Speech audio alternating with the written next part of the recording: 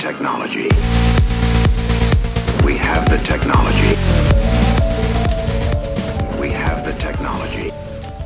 Welcome to 2 Minute Tech. I'm Todd Brinker.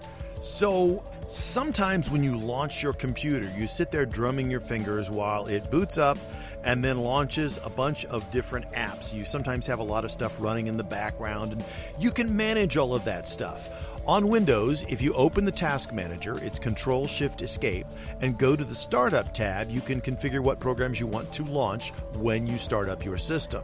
In Windows 7 and earlier models or versions of Windows, you go to the Run dialog, so you press the Windows key and hit the letter R and type in msconfig, and that'll launch an app that then basically gives you similar startup controls. On the Mac OS, go to System Preferences, User Groups, and select your user.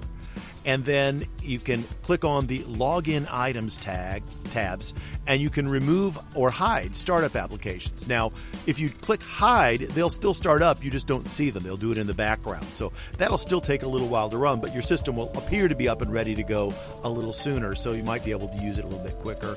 And if you hide it, then you don't have to worry about it at all. Now, got a little extra time.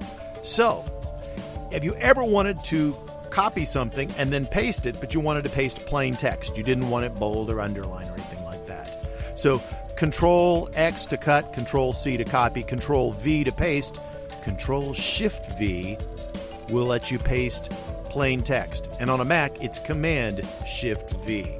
So you can put plain text without any formatting down. Great way to convert, actually, even chunks of text from formatted text to plain text, if you ever need that. We have the technology.